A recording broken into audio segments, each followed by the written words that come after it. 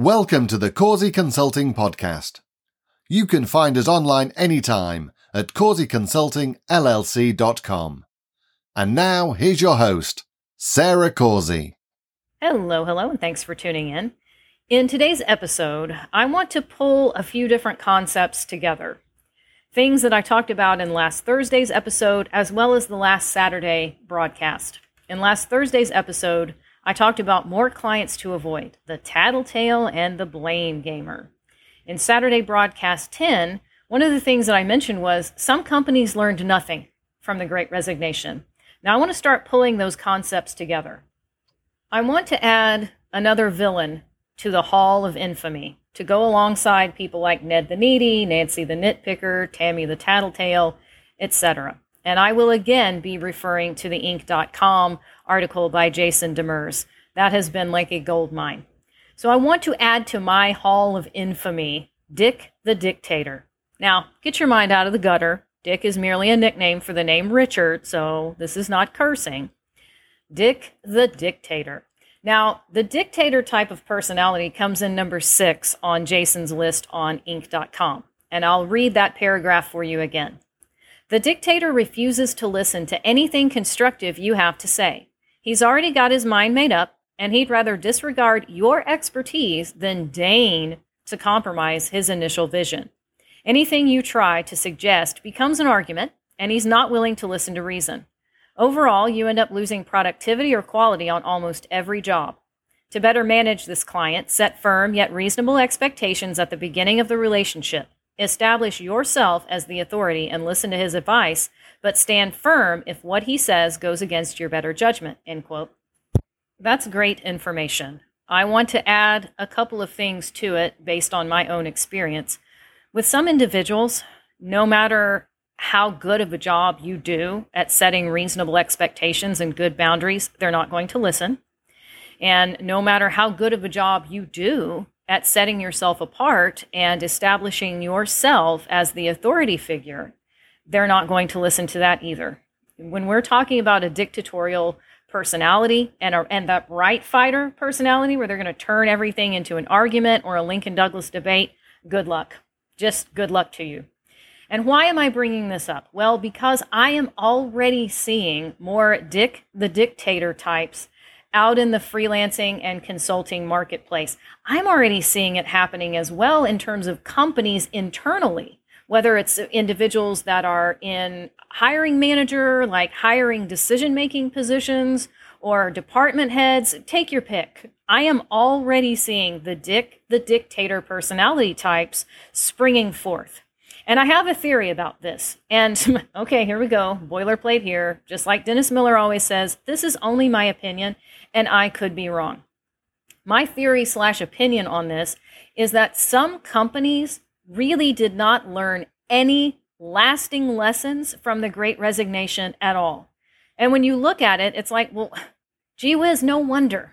No wonder there was a Great Resignation. No wonder so many candidates and employees don't want the Great Resignation to end. They want the band to play on forever. Because when you're dealing with these Dick the Dictator types, it is maddening. It is maddening. So to give you an example from the staffing and recruiting world, one of the ways that this can manifest is, okay, I know that you're telling me that as a subject matter expert, I'm not going to be able to get Tony Stark, genius, billionaire, playboy, philanthropist for $50,000, but I don't really care, do it anyway.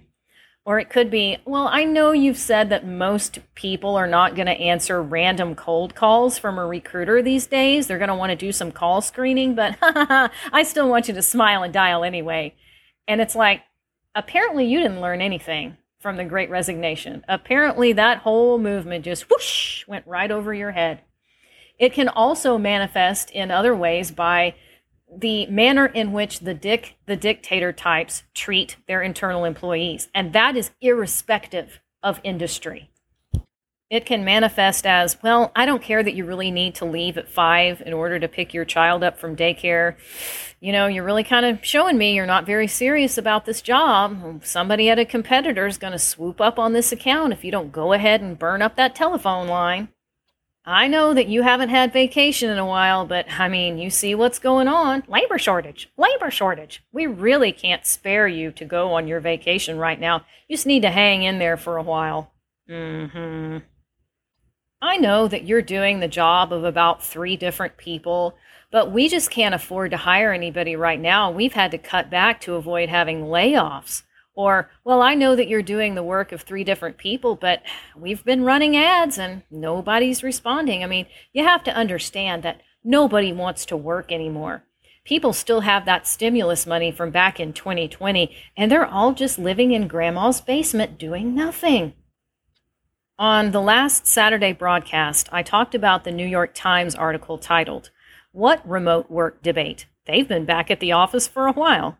So they profile this individual in Columbus, and he says, "I know almost nobody in Columbus who is fully remote," said Grant Blosser, 35, who works at a financial services firm.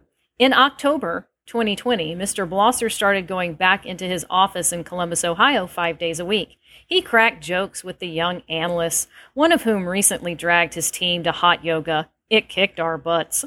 He listened to his book club selection in the car, currently a biography of Winston Churchill. It was a relief, he said, to feel the separation of church and state that came from leaving the house each day. Almost everybody I know is in an office most of the time here, he said. The headlines that I read about as far as people dragging their feet going back to the office are about select companies and select cities, end quote. Okay, all right. So this is another area where I feel like corporate America learned nothing. Maybe not every single company in corporate America, but a lot of companies in corporate America seem to have not learned much of anything long term from the Great Resignation. You know, I've talked about many times, I hope that people have gotten as much as possible out of that movement as they can. And I do believe that the genie is out of the bottle on remote work. People who were sent home to work remotely and they were able to do it successfully during the pandemic, the genie's out of the bottle. They know now that they do not absolutely have to be butt in seat in a cube farm in the digital panopticon being watched every day or having to make awkward, idiotic jokes with the guy down the hallway. Oh, yeah, nice to see you again. They don't have to do any of that in order to be productive and successful.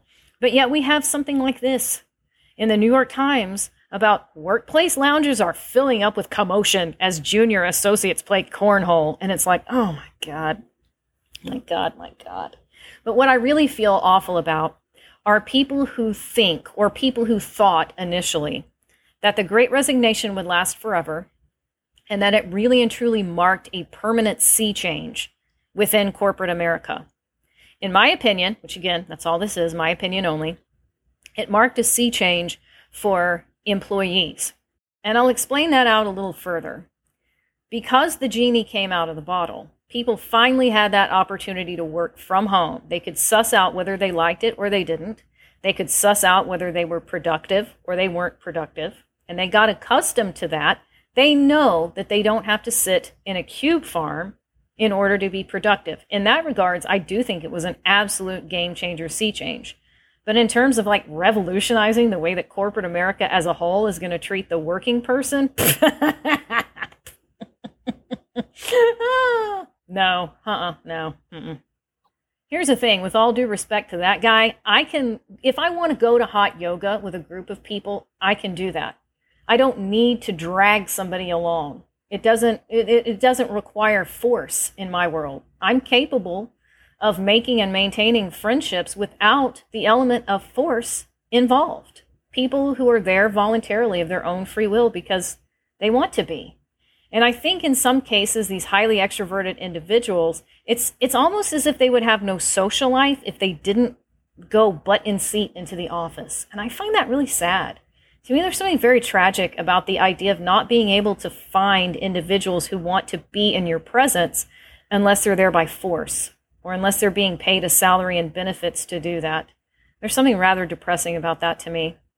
As far as listening to podcasts or audiobooks or the radio, I don't have to be in a vehicle or a cubicle to do that. I can do that at home.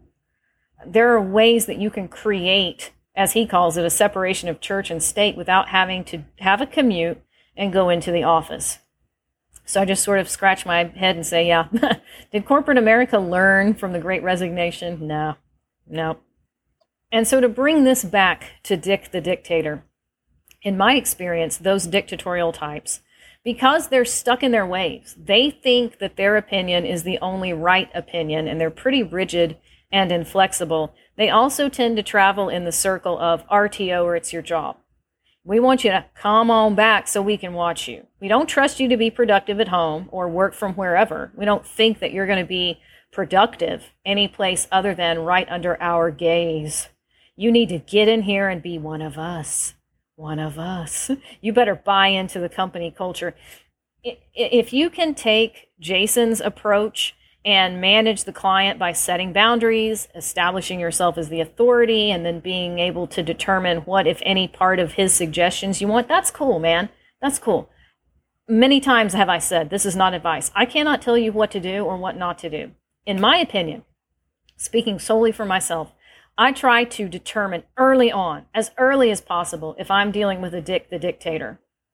And because the Great Resignation is ebbing, the economy is in a poop storm right now. Whether you want to believe that or not, I believe the economy is in a poo-poo storm. I do not think that the labor market is still red hot and labor shortage. No, I don't believe that. I am seeing more Dick the Dictators crawl out of the shadows and feel emboldened again.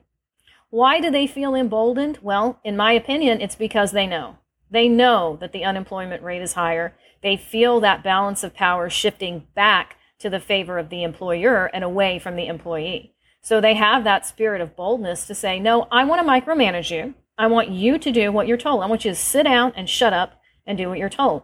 So at the first sign of that type of behavior, I try to just cut it loose right then and there. Right then and there. It's a lot easier before any paperwork is signed, before any work actually takes place. If you're in the vetting process or the intake process, whatever method you use, and you can tell this person is a Dick the Dictator, that's when I know that I'm going to run. I am going to run fast and I'm going to run far. I'm not going to right fight with them. I'm not going to allow them to pull me into a Lincoln Douglas debate.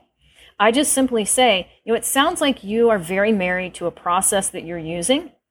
And that's great. If it works for you and that's the process that you feel is important to utilize, I'm not going to get in your way. I have my own processes that I feel work best for me and that have historically given my clients an outstanding result. So that's the process that I'm going to go by. Those processes are not compatible with one another, so I'm going to bow out of consideration, or I'm going to decline to give you a request for a quote, whatever the case may be, and then I just bail.